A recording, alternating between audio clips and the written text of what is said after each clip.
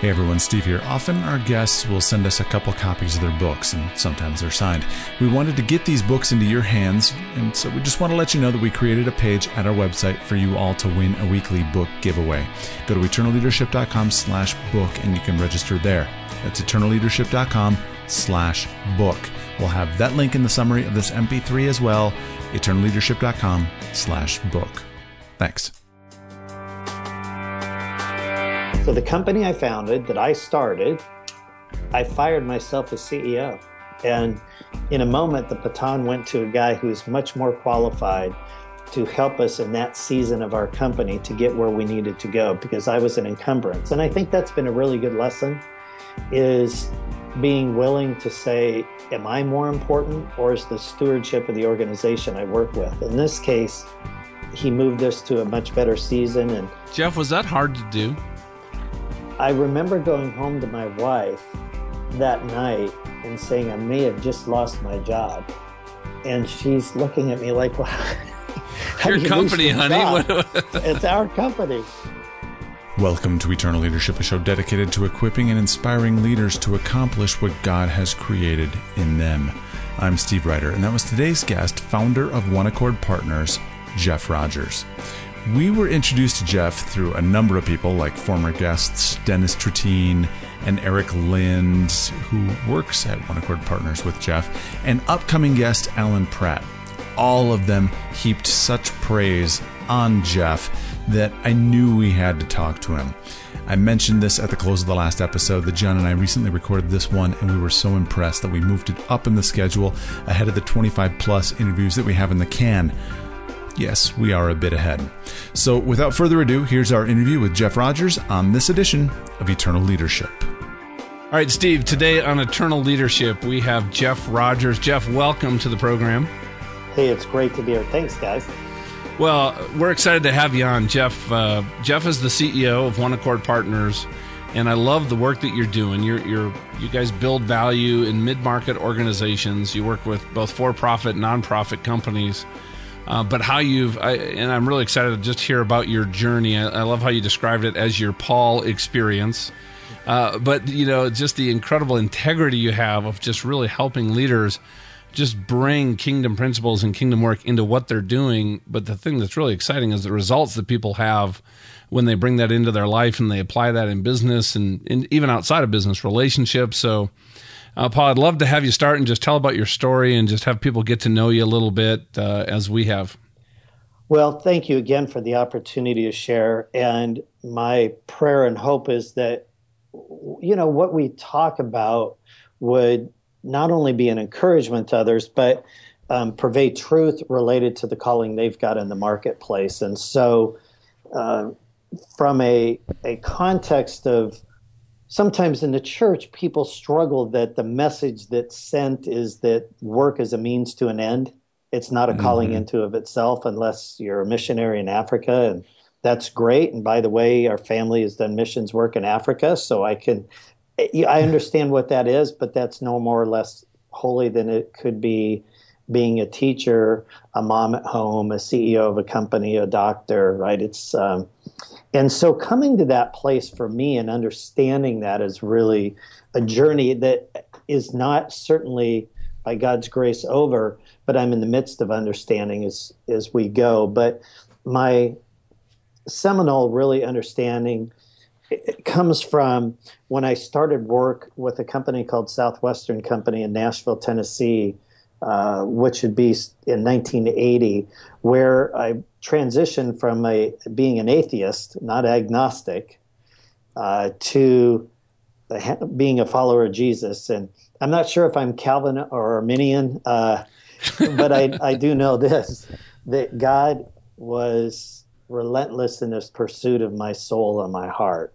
And he pursued me and found me. And through my vocation, in what I was doing with that company, Southwestern, I came to know the Lord. And then it's been a process since that time. I worked at that company for 20 years.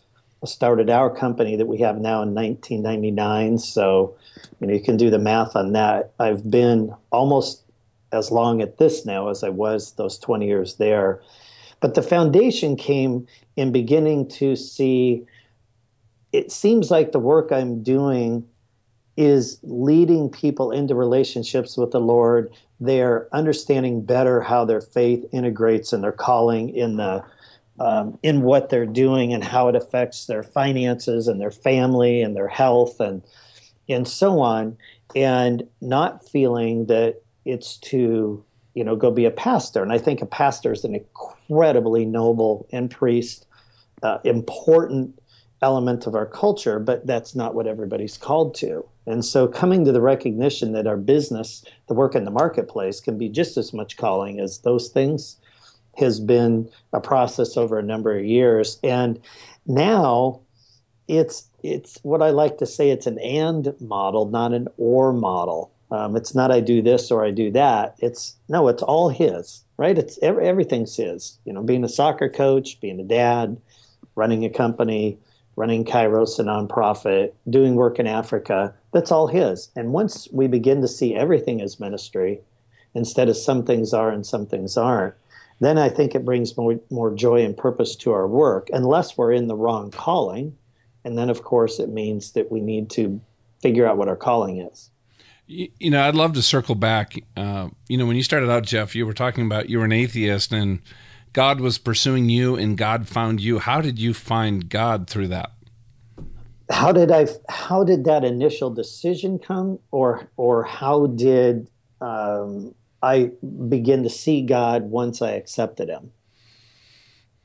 I think both are interesting questions. Yes. Start with the first and roll into the second. Okay, so, and I'll try and keep this a bit allegorical so it has application in a broad sense, not just one guy's story. So I think you could title it this way, that in the, kind of Buford sense of search for success, I found significance. And in that I was in a sales role and I was young. I was a college student. And I expected that by accomplishing certain levels or certain objectives and, being the top of the heap of what I was doing, that then would find meaning and purpose. And making a certain amount of money, once I got to this point, whatever that point is, for some people, that may be a $50,000 job, and some others that may be a $500,000 or a $5 million job. But whatever that number is, I thought, well, when I got there, that would bring about fulfillment, or that would bring maybe peace. And I had a customer that looked at me as I was going through the sales process, and she said, "Something's really bothering you."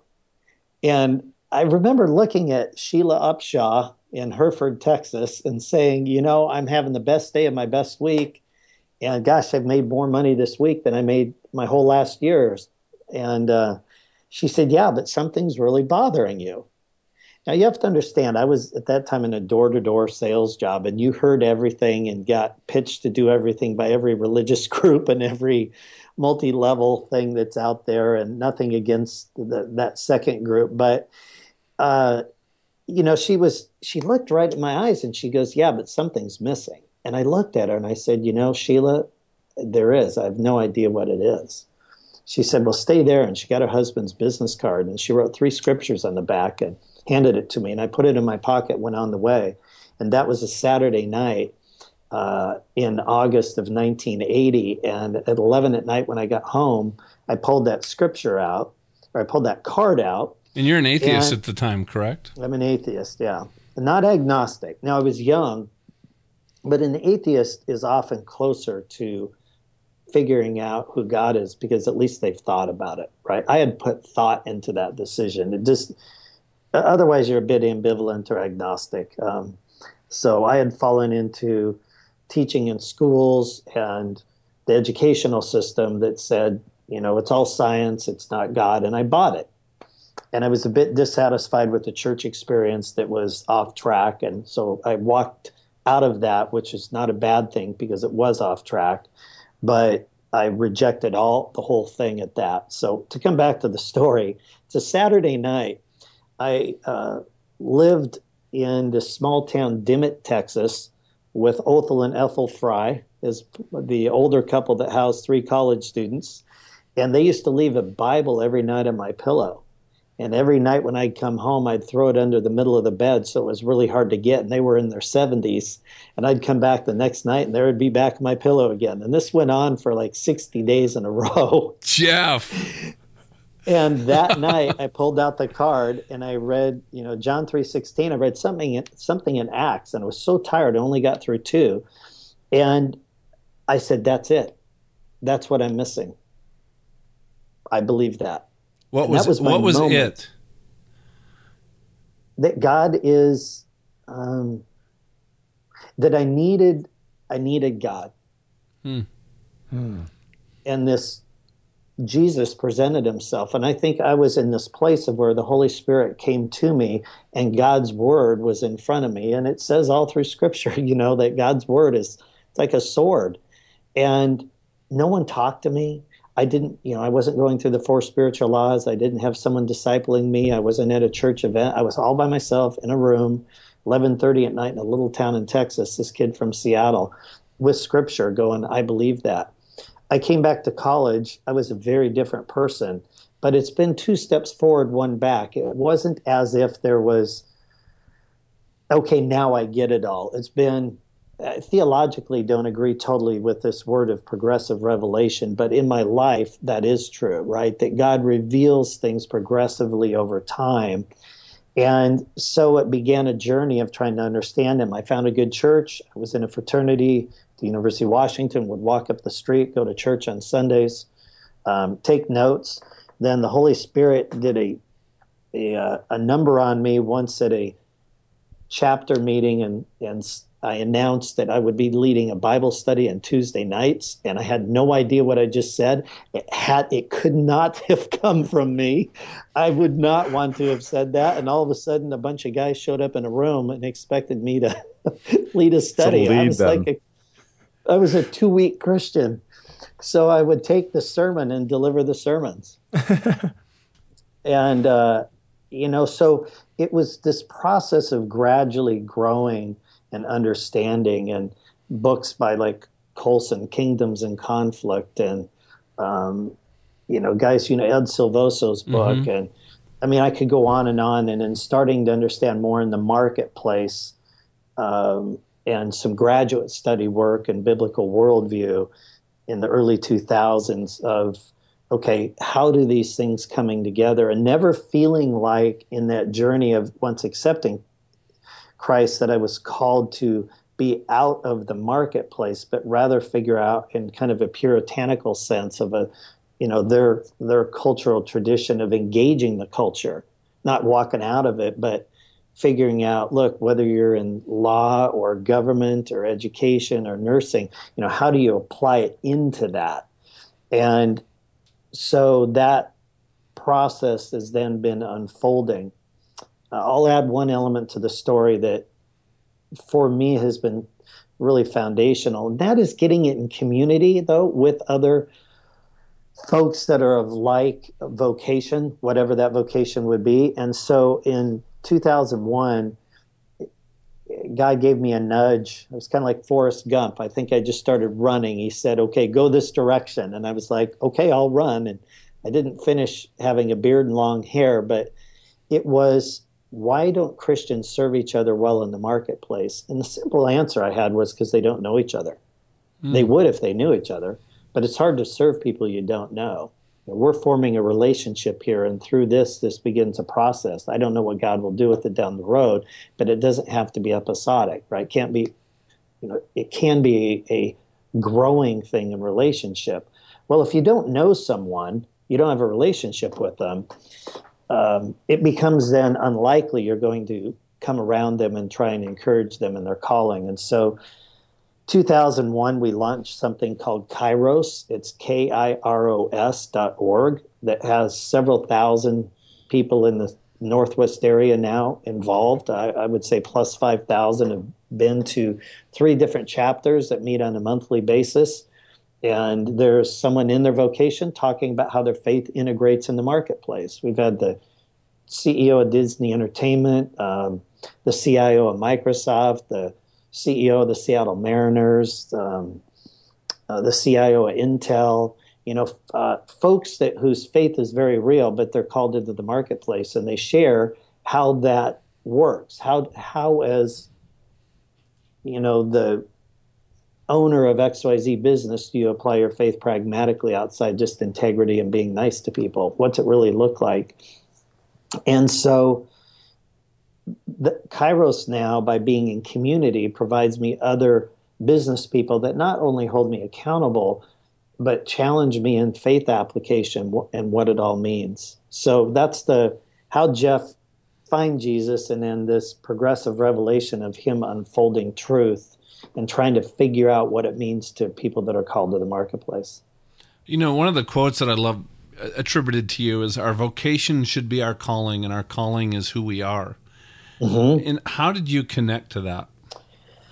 Well, the Greek of the word vocation is vocare, which means, most closely translated, is calling. Yet, one of the challenges I have in this is that calling or vocation are used interchangeably, and I think they are actually a bit different in that the vocation, I think, is the application of it.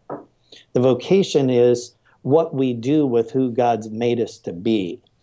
And so if you look at, for example, Barnabas was really kind of an encourager, right? That was his maybe spiritual gift, or at least personality. If he took a disc profile, he'd probably be an I, right?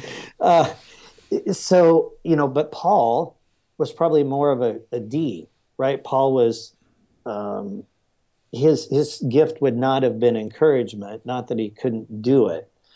And so starting to really understand that who God's made us to be, if you asked me, or asked my mom or dad, describe Jeff when he was 4 or 14, you'd kind of hear these character attributes. And if you ask anybody that has kids, describe to me your kids, you'll usually find there's a thread of continuity in who God's made them to be, whether they recognize God or not. And that's, in other words, calling is to use that of which God's given us. But the vocation is then where you apply it. And I think as the three of us look, all three of us could probably be doing a dozen different things vocationally than we are currently doing today. But it's by a series of choices we end up where we are. And so the vocation is the application. And I think that what we have to be careful of is people think they don't know their calling, and so they change jobs a lot. And calling is trying to figure out who's God made me. And then you got to figure out where to apply it. And we're looking for what we do to define who we are. It's very normal in North America. It's even more so in China. But I meet you somewhere. One of the first questions is, what do you do? Yeah, what do you do? Right? And everybody talks about their job title and the company they work for. Right. And I think a better question is, who are you? Mm-hmm. Right? But it's uncomfortable. You don't do that because people would look at cross-eyed, like, well, what do you mean? Who am I? Especially, again, in a vocational marketplace context. But if you go deeper and you just ask people this question, it's very interesting what happens. Well, can you tell me your story? Share with me your story. And you'll start to uncover who they are right in the story. I had a great mentor, Jeff. His name was Joe Folio out of San Diego. And when he would meet somebody for the first time, he never asked them what they did. He would say? What's that? He'd say, great to meet you. Tell me about Jeff. Yes. Tell me about yourself. And he just wanted to know about who you are and what made you tick and, what victories you've had in your life, what you're going through. He didn't care about anything else. And he was one of the most successful business guys I've ever met in my life. And I remember him doing that and modeling that to me. And it really struck me because it was so different than anything else I'd ever seen. And I loved it. Yeah. And people do like to share their story. Yeah. Right? And then at times you'll find people tell their story and you listen to what they're doing in their vocation and you realize it doesn't align. Mm-hmm. Right? So a question for you, is, because you have really connected with your calling, along this journey to, get clarity on that, connect with it. What are some of the challenges and struggles that you had that might really be edifying for people listening that are on that journey? Yeah, it'd be great to say, hey, it's all gone well. And yeah, what's the formula? I want 3 steps. Yeah, back to that book on prosperity. I love what, the author says. It's prosperity of the soul, right? Mm-hmm. I mean, that's what the relentless pursuer of us, the creator, is wanting, is that our soul to prosper, which is going to happen in a relationship with him. And, sometimes that prosperity does manifest in business in the way you'd like, but it seems to be also, I can find many examples of people that have done a lot of the right things that it doesn't. Now, given the work we do, there are foundational elements to running an organization, nonprofit or for-profit, that are more aligned or less aligned with getting the outcome you want, most certainly. So there are things you can do, but it doesn't always equate because there can be market timing. I just talked to a friend that went into the oil and gas business out of Colorado, pretty well-known name there. And they're likely going to go through a bankruptcy process because they started a new oil and gas company just as gas prices plummeted. Bad timing. Yeah. Strong believer, strong faith, very generous and philanthropic, has done well, but it wasn't good timing. So it's not always I'm misaligned, right? But a little bit of the story of maybe some of the learnings. So I left the job I did for 20 years because there's seasons in life where we're called into things, and sometimes there's seasons where you're called out. Mm-hmm. And faith is required when you're called out without not knowing what you're called into. And I was in as I mentioned, Southwestern company, which I loved, and I have all good things to say. For me, though, I was on the road over 200 days a year consistently, and with a couple of kids and a very gracious wife, that's not a real good way to have a family, to be on the road a few hundred days every year, year after year after year. So I realized I needed to transition out of that, but I didn't know to what. So I told the CEO long before I departed so they could transition my role well, and I left, and then I spent many months trying to discern what's next. And here's the mistake I made.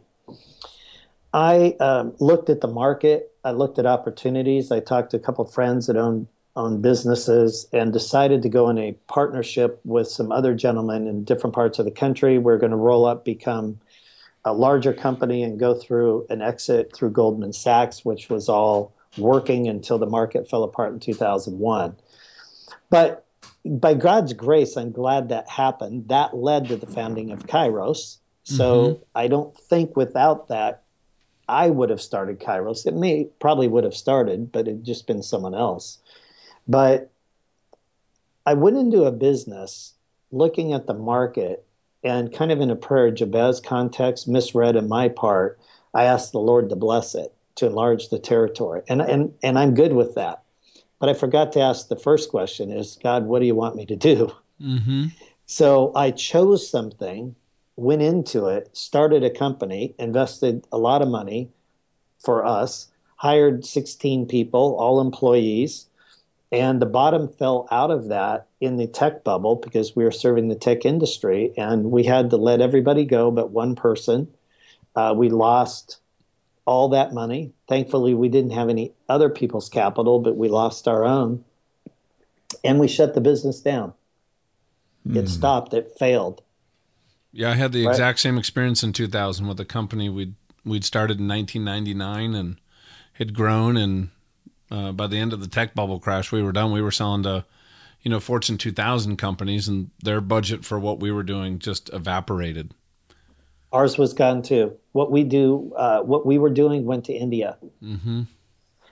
And so, it was at that point, two lessons for me that hopefully are encouragement to others. Number one is I understood the importance of having community of good believers around you. And that's when Kairos, as I mentioned, formed. That's when this notion of bringing the faith in the marketplace together. And, having these monthly meetings and then being able to get together with guys and not only pray with them, but to actually seek very pragmatic business questions. Do I keep writing checks into this thing, hoping it will come back, or do we shut it down? Who did I talk to? Where would I go? My pastor, great pastor, phenomenal church here. That's not really his area of counsel. He's just not an expert in that. Do I form a board and try and restructure the company? Do I go get a job? Right? All those questions. Where do you go? So one takeaway was get yourself in community, because I believe that one of the enemy's greatest tools is in isolation. I think he preys on isolation and transition. He's finite. He's not infinite like our God. He's finite. He can't be every place at every time. So he's going to pick those battles carefully. And in transition is one of those times. In isolation, when you get people alone. So one of the big lessons out of going through shutting down our own company and letting everybody go, and the emotional toil of doing that, was don't be alone. Make sure you've got some folks around you. The second one was then coming out of that is one of the guys on a personal board. So I formed a board personally to come around me and say, help me figure out what to do next. One of the guys said, Jeff, what is it that you know that you know that you know? Go there. What he was saying that he didn't know he was saying is, what's your calling? In other words, what just comes naturally for you to do? What was your gut reaction to that question? I knew exactly what it was. And that was a third kind of takeaway. I went into a business that was a good market opportunity that absolutely didn't fit me. It was a good business. Now it hit a bad spell because of the market, but God's grace in it was I saw a great opportunity and I went into a business that was not who I was. It was a transactional business, very transactional. I'm relational. Mm-hmm. And it was all about the transaction and doing the next thing and the next thing and the next thing and cranking on the numbers. And it's a very viable business today once it kind of got through that tech crash. But it would never have been fulfilling for me because it didn't align with who I was. So what he was saying, Barry Horn, is, Jeff, who are you? Build around that, which in my world, I'm really relational. Okay, so how do you build a business that's built on relationships, not transactions, even though you need transactions, right? You still have to have transactions to do your business. But the core of it's very different in its function. And so that was a very good takeaway for me. So one story I'll share is this notion that really seeking who God's made you and backing into that, what you do. Another notion, takeaway was, faith sometimes means being called out without knowing what you're called into. Another story I'll share is in 2008 and 2009, as we know, the market went through its next 7-year little hiccup. By the way, we're 7 years now past that one, so just kind of keep your eyes open.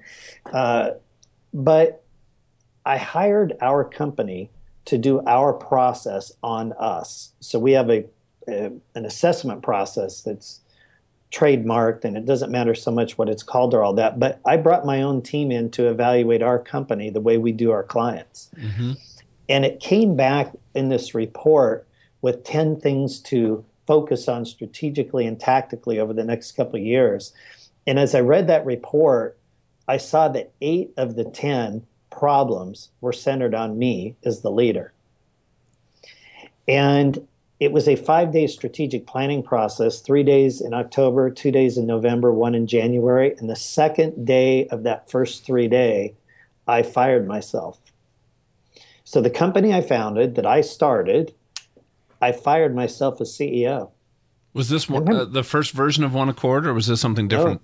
No, that's this version that I'm in right now. Mm-hmm.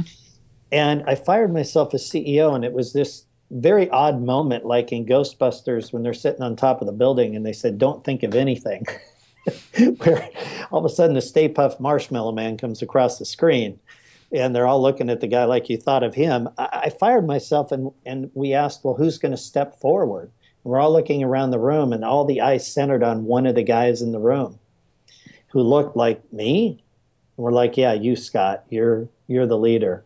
And in a moment, the baton went to a guy who's much more qualified to help us in that season of our company to get where we needed to go, because I was an encumbrance. We need operations. We need processes and systems and structure. And I was good on the vision and the relationships, but we were languishing because we didn't have the right infrastructure. So I fired myself to bring someone else into their giftedness. And I think that's been a really good lesson, is being willing to say, am I more important, or is the stewardship of the organization I work with? In this case, the stewardship, and for the families that we worked with, became more important than my role, even if I had to go get a different job. It ended up I reported to him. He moved us to a much better season, and then things have continued since then. So that's kind of two takeaways maybe for folks that. Jeff, was that hard to do? I remember going home to my wife that night and saying, I may have just lost my job. And she's looking at me like, well, your company, honey. It's our company. And it was there was a peace that God's sovereign.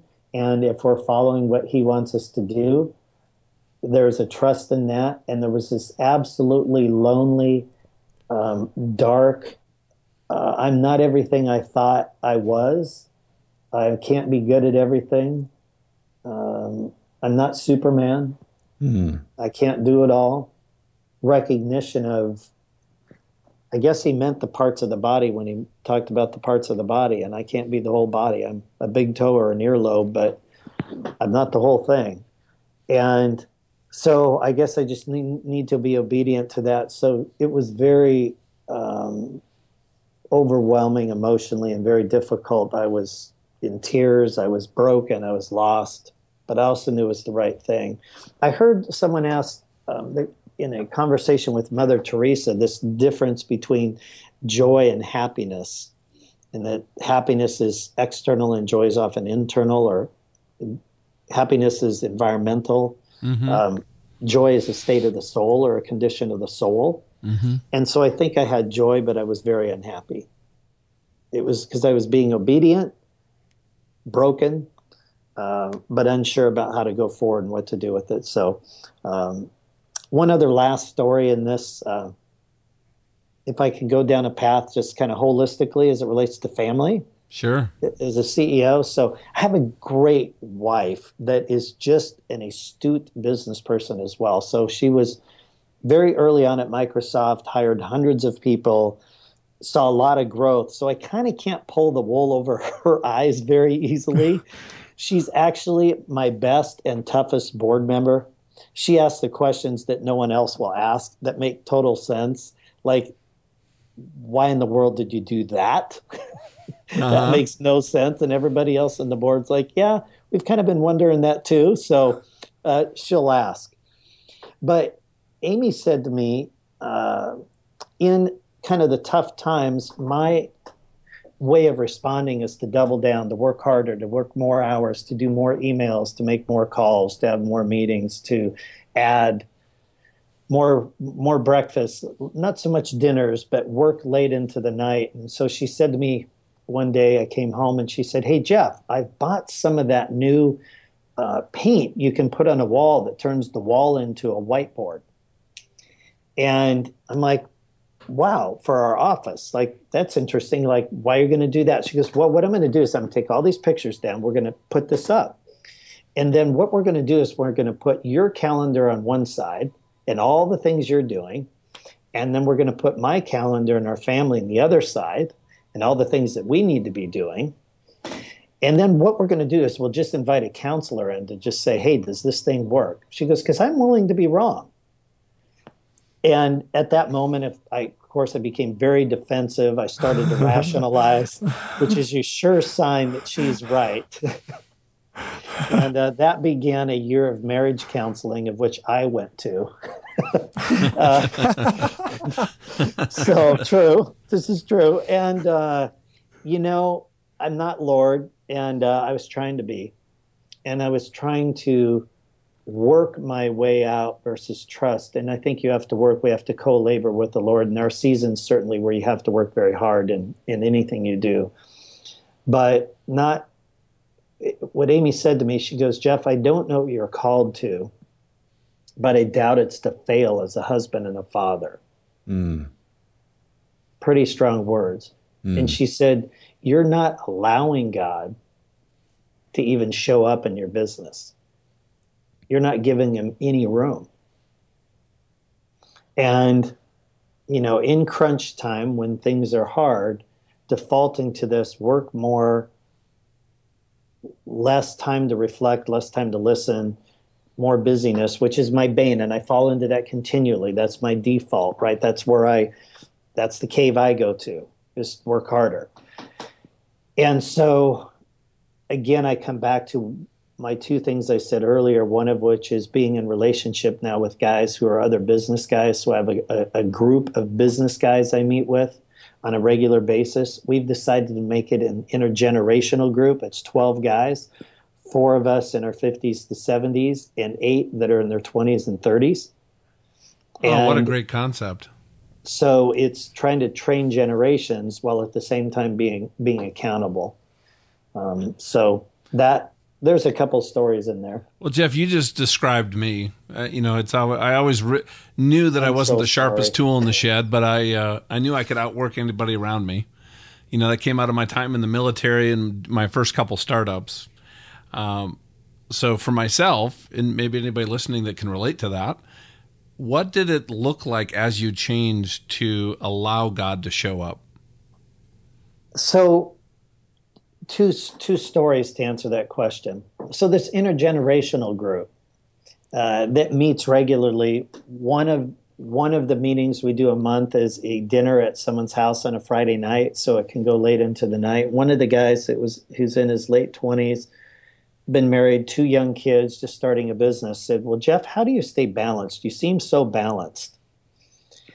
And I said to Robbie, boy, I don't like to do this, but let's go get Amy. So I went in the house, brought Amy out. We're sitting around a fire pit, 12 guys at night. And I said, so Amy, Robbie's asking me how I stay balanced. And she just kind of chuckled and rolled her eyes and said, well, he's getting a lot better, right? I'm getting better. So I'm not answering this as a guy who is doing all of that well, but the trajectory is in the right direction. So the second part then is how I got there. So ironically, based on this time together, I had a radio show in Seattle for a couple of years, and we would interview a business owner and talk about how their faith and business intersect, just like Kairos. It was called the Kairos Business Hour. And so one of the gentlemen that was on with us owned an HVAC company back east that had over 5,000 employees. And so good-sized company. We're nowhere near that. And he talked to me that around this notion that Jesus had a ministry of interruption, or a ministry of availability. And I said to him, well, what's that mean in your business? And it was this open door policy, but he described that he allows enough margin every day for God to show up through people, through experiences. And if you book your day so solid that you have no margin, where's God going to show up? Where do we allow him to do that? And, he talked about Lazarus, right? Now, Jesus got to Lazarus on Jesus' time, of which the family was a little upset at until the end result. And so he said to me 2 things. He goes, first, Jesus got where he was going. He goes, don't be one of these Christians that's willy-nilly all over the map with no plan and no objectives. It doesn't mean that. You need a plan. You need objectives. You need goals and milestones. But he said, do you allow enough margin in that for God to show up? Okay, most of us can agree that's a good idea, but pragmatically, how do you apply that? And that's where I was challenged, and it took a couple of years for me, and this is what I settled on. I have an admin who's very good, who I've given my calendar to 24/7. And I sat down and Amy to say, here's what the ideal week kind of looks like in terms of How much time in the office? How many meetings do I have? How many meetings with clients? Working with our operations and finance team here, looking into the business. How much margin with my kids? Date time with my wife? How much time do I have in the office without meetings where I can get caught up in email and phone calls that otherwise I bring home? And so for me, what that ministry of interruption or availability looks like is having someone intentionally that can help me manage my calendar so I don't start creeping into that as much as I otherwise in my natural self will do. I just needed check. Now, here's a step I took that I don't encourage most people to do, but it works for me. And that is I set aside 10 hours every week to meet with anybody who I can serve and add value for them. It doesn't matter what it is, other than they have to identify what I can do to serve them. And if they don't know, they just want to meet, I'm like, nah, we're both busy. We don't have enough time just to do that. Now, don't get me wrong. I have lots of coffees and lots of meetings with people who are friends. But this is set up for people in job transition, business owners that are struggling, people that are, their business is affecting their marriage. I'm not a counselor. I'll refer them to someone, but that's trying to figure out how to sort some things out. So were there people inside the company that were taking advantage of that too, or was it was open to anyone? Anyone. Mm-hmm. It's mostly people not in our company. Mm-hmm. And the reason I did it is I'm very selfish. I'm very self-centered. It's a lot about what I want, my goals, my objectives. I just know that's, at least to this date, how I think. So the only way for me to counter that was to go to the other extreme in a way, and to allow margin created in my schedule. So my admin knows those 10 hours are set aside every week, and she books them in my schedule. And there's a local coffee shop where everybody meets me at the same place. And I have 10 hours every week meeting people in that coffee shop. Then I come to our office. So that's my application out of that to help me take my mind a little bit off me, because it's naturally so on what I want to do. Jeff, you mentioned that Satan preys on two aspects in a person's life, isolation and transition. You talked about isolation a lot, but how exactly have you seen Satan prey on transition? Let me give two examples where I see the enemy leverage transition. One that we can see is in youth as they transition, say, for example, from high school to college. So the statistics on the drop-off of faith is young adults go from high school to college age, then college age to vocation, right? So hopefully that, they're raised in a church or a youth group or, a family that's speaking truth to them. And we throw them into this pit of what is often taught at a university level, as well as the social experience that surrounds that. And we lose a lot of kids, either walk away from their faith, gets put on pause. A few stay salt and light. There's an organization I've been a part of actually out of Colorado called Youth Transition Network, YTN.org, Jeff Schott. You can look that up on the web, and they are solely dedicated to the equipping of parents and families for kids making that transition, because he recognized the data that says this is a huge loss of our youth. It's it's astounding to see the numbers. But if you look at this, is the enemy going to prey on that kid that's in high school? Sure. But the kid that's in the youth group, that's going to church, that's pretty well anchored in their friends, it's like, well, I have a finite resource. I might better get after her when she goes to college and she gets the roommate that's, doing XYZ with the guy in the bed next to her and the parties on this night and that night. So that's an example, right? That's a transition time. A very pragmatic one a little bit later in life is job transition. And the nature of what's happened in our lifetime related to vocations is really interesting. If we go back to our parents' generation, for the most part, they would have had one or two jobs, right? Yeah. In our lifetime, though, that changed. There used to be this category that doesn't exist much anymore called permanent and temporary, right? Permanent job. Mm-hmm. Ask your kids if they ever use the word permanent job. Like it doesn't, it's not even in vocabulary. There's W-2 and 1099, right? There's employee and contractor. But the millennials, going back to some of our comments there, millennials float in and out of 1099, W-2, start a business, become an employee, be a contractor. They just as much expect to be a contractor for more of their career than an employee. And that's very standard in their thinking. The challenge for folks, though, is that game changed mid-career for some people, right? They're thinking that, hey, I'm going to be in this. And all of a sudden, they're sitting at the dining room table and someone went to pull the tablecloth and leave the dishes on the table and a bunch went crashing to the floor. And they're like, I didn't expect to have to look for a new job statistically at an executive level every 2 to 3 years. That is the statistics. The CIO is like 18 months. The CEO is 27 months, maybe up to 36 months, depending on the vertical, right? So all of a sudden, this person that thought I'd be in this for a long time is having to change every 2 to 3 years. He or she often never expected to have to even look for a job. One day, because something happens in the economy, a lot of mergers and acquisitions, executive jobs become redundant. This person that's never done a job search, someone at church, through your kid's school, the soccer team, whatever, right? Here's this executive, 47 years old, 58 years old going, I got to look for a job. I don't even have a resume. And so they start going down that path, and then their spouse is like, hey, did you call so-and-so back? Did you call so-and-so? You need to get out there more. And this poor person is depressed, like, I'm overwhelmed. I don't know how to do this. And, they're not hearing back from people.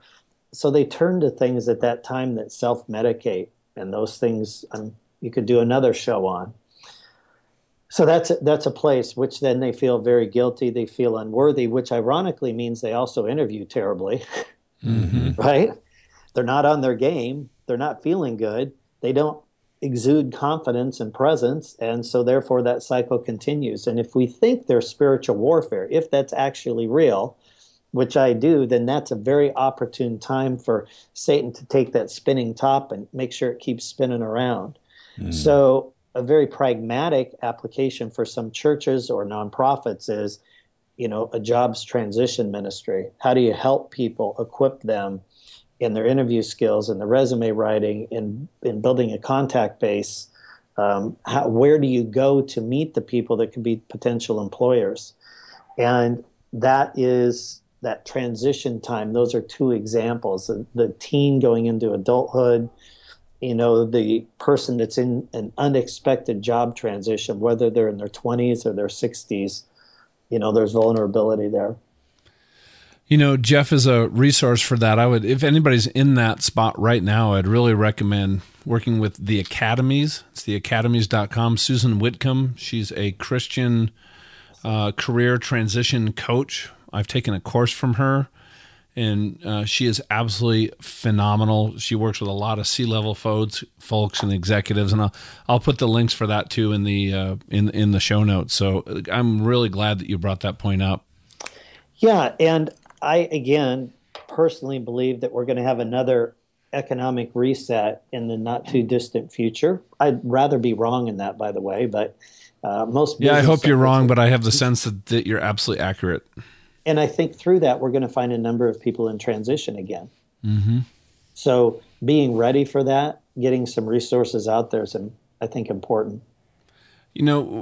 Something that I'm hearing that's weaving under this whole conversation, a lot of these decisions that you've made and what you're doing now with some very fundamental and core principles and values. I'd love for your thoughts on what those are and how you're sharing and teaching those to people you're working with.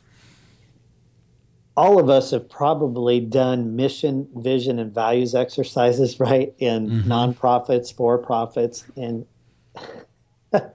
I'm just probably not that smart. I can never remember all those things. I know, and they hang on our wall and they look good, and we never go back to them because it was an exercise we did and walked away from. It's just, which is unfortunate. And I know I should, and I'm trying to get better at it. And we're in the midst of a strategic planning process here at One Accord Partners right now. And we're moving our mission, vision, and values into a software or service program so we all have access to it and we can tie our tasks to these things. And that sounds really good. And it's true. We are doing it. But that said, what I've seen is I can remember a couple core values. And if the values are just become part of who I am, then just like my calling, what I've got to do is figure out how to apply them in these different venues. I've been a soccer coach, a basketball coach, a dad, a founder of a nonprofit, right? I've got these different hats. They're all calling. Being a soccer coach is no less or more calling than One Accord or Kairos. It's a different application of it, right? So what are the values that I bring to the soccer team? What are the values that we bring to One Accord? And I've got two. And this may seem so simplistic, and it's just pulling literally from Scripture. But you can go to our website for our business and go in the values page, and it will pop up absolute truth and absolute compassion, which is really truth and grace. Now, I don't think as a business we can ever operate in absolute truth. There's too much humanness in me or us to be fully in absolute truth. But we press towards that as an objective. So one of our core values is we tell people the truth to the extent that we'll be willing to lose a client, that people won't like what we have to say. But compassion, or in other words, grace, because if you put grace on a corporate website, the world doesn't understand really what that word means. Compassion is squishy in itself. It's a little hard for people to get, but they can understand it a little better unless they have a faith context. But compassion can mean a lot of things. But one of the things that it means for us is delivering the truth in a way people can receive it. So delivering the truth in love. Yes. Mm-hmm. Because you can have what someone needs to do clearly understood. It can be right in front of you. But if you don't deliver it, that they can do anything with it, that they can receive it and apply it, then that's just beating them over the head with a 4x4 and leaving them there in the dust like the Samaritan. It's just that's not love, right? So the love or compassion piece for us is we have to do things in a way that we can do for the greater betterment, for good, in a way that can affect people's life and they can receive it. So those two core values really underpin then how we make decisions in our business. And at times I wish we didn't have them because I want to get something done and my personality trying to move it through. And so one of the guys on our team will look at me, so go, okay, Jeff, is that the whole truth? Is that? I'm like, oh man, you're right. This is so important. I was kind of not given the whole picture. And so because we espouse it, our team holds us accountable to it. And again, I would go back to we're better in community. I don't know how to live out absolute truth and compassion if I'm not with other people that are going to help me do it, because I probably won't do it on my own. That's a very transparent and vulnerable answer, Jeff. Well, I think I'm blessed that I have guys that operate their life that way to help me, because they're not here to hit me over the head with a 4x4 either, but help me grow. So thank you.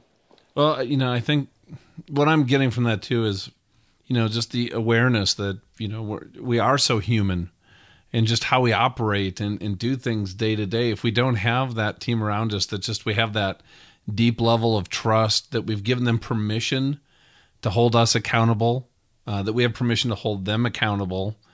And all of a sudden what that does, it allows us to operate more fully and make better decisions that are much more serving of the, into that calling that you're talking about. And when we start operating on our own, which I've done before and gotten into companies like you've talked about, I think is a great idea. And I'm like, hey, Lord, I've just come up with this amazing plan. I lift it up to him and say, God, bless what's on my plate, instead of asking him, what should I have put on my plate? And then you get frustrated later going, how come that didn't work out? And I'm thinking, you know what? I should have worked harder. So let me come up with a new and better idea. And I just keep banging my head on the wall until I started changing my perspective. Mm-hmm. So you've seen that same reality? Yeah, unfortunately, yes. I'm part of the Flat Forehead Club, maybe a charter member, unfortunately. Hey, as we wrap up here, Jeff, because this has been so good. What are just some final thoughts as people have been listening to this that you just like to leave with people? I was thinking about this picture as it relates to business and the marketplace, and the story that was told to me. The verse that talks about it's easier for a camel to get through the eye of a needle than a rich man to get to heaven, and I think we've all heard that or heard a lot even about it.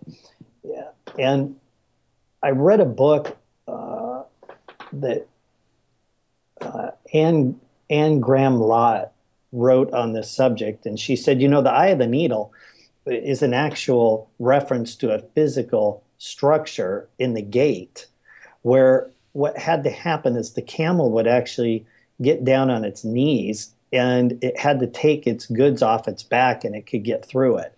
So it's not impossible.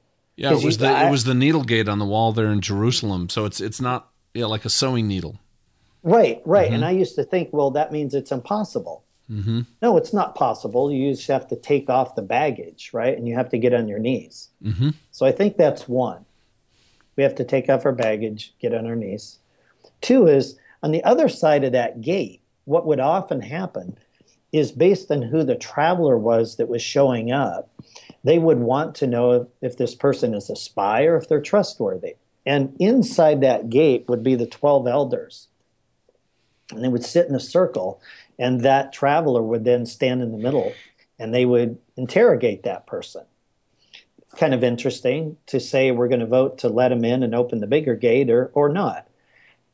But the point, in addition to that to me is really interesting, outside that 12 was a young person behind each one of those 12 that was watching how the elders of the city ran that city. They were training the next generation. And I believe it's incumbent upon us that are in the marketplace, whatever we're doing, whatever that is, to be thinking multi-generationally, to be thinking about who are we bringing up and how are we speaking into their life, not just what are we doing in our business and our company. And, oh, by the way, we're really charitable and we give a lot away. And you may be in a season you can do that. You may be in a season you can't do that. But either way, could you be training people that could carry that baton when it's their turn? And I believe in the Western culture, unlike some other cultures, we don't give much credence to generational transfer. We discount the elderly. We don't give them the due they're deserved. But we also have not spoken well into the up-and-coming generations. What we do is we label them millennials, Gen X, Gen Y, whatever. And so therefore we kind of make it okay to distance ourselves and say they're different and they don't think like we do. And we've gotten away from, I think, one of the fundamental reasons business exists, which is a way to disciple people. And those Jewish elders, I think, had it well understood as they were inside the gate, saying we got to show the next folks, women and men. In that case, it would have been men, but now women and men. We need to be showing who's next how to do it. Well, that reminds me of the great quote from the philosopher Nicolas Cage. He is. Oh, yes. If you label me, you negate me. There you go. But, you're right, though. I love what you're saying. I've just had this conversation literally in the last week with probably 3 or 4 business leaders just about millennials and that they think differently, they have different values, they're looking for. I just saw a survey that was just in Fortune magazine comparing what they called traditionalists with millennials, and the differences on just what was important to them, purpose and work, being appreciated, salary, was the differences really struck me. I mean, they were opposite ends of the spectrum in different areas. So, taking the time as a business leader to sew in and transfer leadership skills, relationship skills, business skills into that generation, it's incumbent upon us, especially from the perspective of kingdom work, because they're 50% of the workforce and increasing. And if we don't take a role to sew into them, they're just going to be doing operating on whatever's brought them to this point in their life.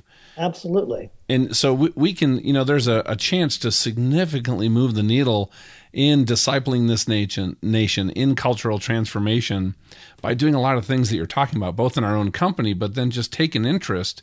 I love the idea of this forum, multi-generational forum. I'm actually going to start doing that here in Denver. We've been talking about that, but you know, we just need to do it. We're going to pull that together, and I'm excited about that. Send me a note, and I'll send you a bunch of information on kind of how we structured it and how it's working. But I'll just say it's life-giving for all of us. You know, Jeff, if you want to send me that information, I would love to include that in the post about the show notes. So if people are listening, they can go there. We can have a section on there and just have that as a resource for anybody out there that wants to start a mentoring forum on business and spiritual growth and include multi-generations, if you'd like us to do that. Absolutely. If it's going to serve, you bet. So everybody listening, just come to the post about this episode and all the resources that Jeff just talked about. And, you know, as we close up here, tell us a little bit about One Accord Partners, what you guys are doing, maybe Kairos, and how to find you. Well, I'll start on Kairos. It's KIROS.org. And that is a business organization, faith in the marketplace. Our objective is to transform the way people view their business.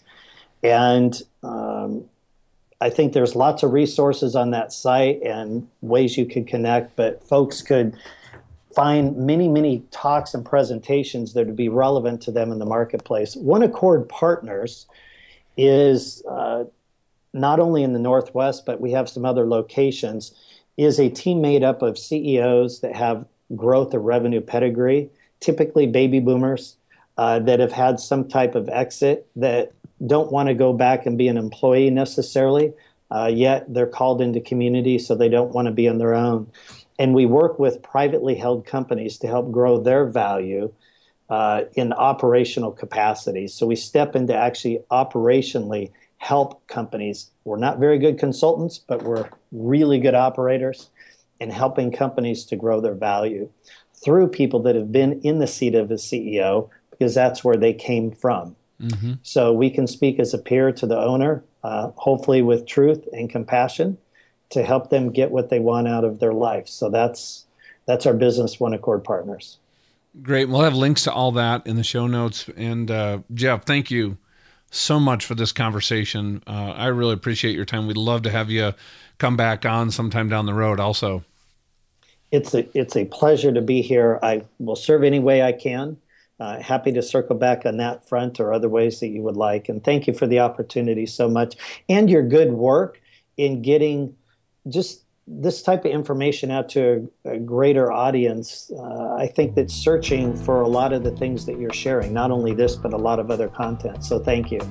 Well, we're just trying to be faithful with the calling God's given us. And, every step of the way has just been just a new level of just excitement, joy, fulfillment, all the words you're talking about. So when you really do connect with those things with your life and what's important, it's just fun waking up on, every morning, just excited about what the day's going to hold and bring. So thank you. All right. Thanks, Jeff. If you'd like to learn more about One Accord Partners and how they could come alongside your organization, just go to eternalleadership.com/057, and there we'll have a link to them as well as Jeff's bio and much more. That's eternalleadership.com/057. Turning a corner, has this show meant something to you? If so, could you do us a favor and introduce us to your friends and colleagues? Just tell them about the show, and if they're technologically illiterate, walk them through signing up for this podcast. May was a very flat month for us, and while June is looking like it's going to be our best month yet, we'd love to pour into a lot more people, and for that to happen, we need your help. Thank you to everyone who has, and thank you to everyone that's been reaching out to us, not only giving us encouragement, but also that constructive criticism. You can contact us through Facebook, facebook.com/eternalleadership, on Twitter, @eternalleaders, LinkedIn, where we have a private LinkedIn group, just search Eternal Leadership, and through email, steve@eternalleadership.com and john@eternalleadership.com. Thanks. Next time on Eternal Leadership, author of the book, Small Business, Big Pressure, a faith-based approach to guide the ambitious entrepreneur, Daryl Lyons. We sit down over a breakfast taco, and I explain everything to him and all the circumstances. I said, man, I just can't figure this thing out. And I don't remember what he said, but I remember what God said through him. And he said, are you done yet? Are you done living the life I never intended you to live? Are you done carrying the worry and the burdens of life? Are you done trying to control every circumstance, every person? And I was completely done. I really liked Daryl. For John Ramstead, I'm Steve Ryder, and thank you for listening to Eternal Leadership.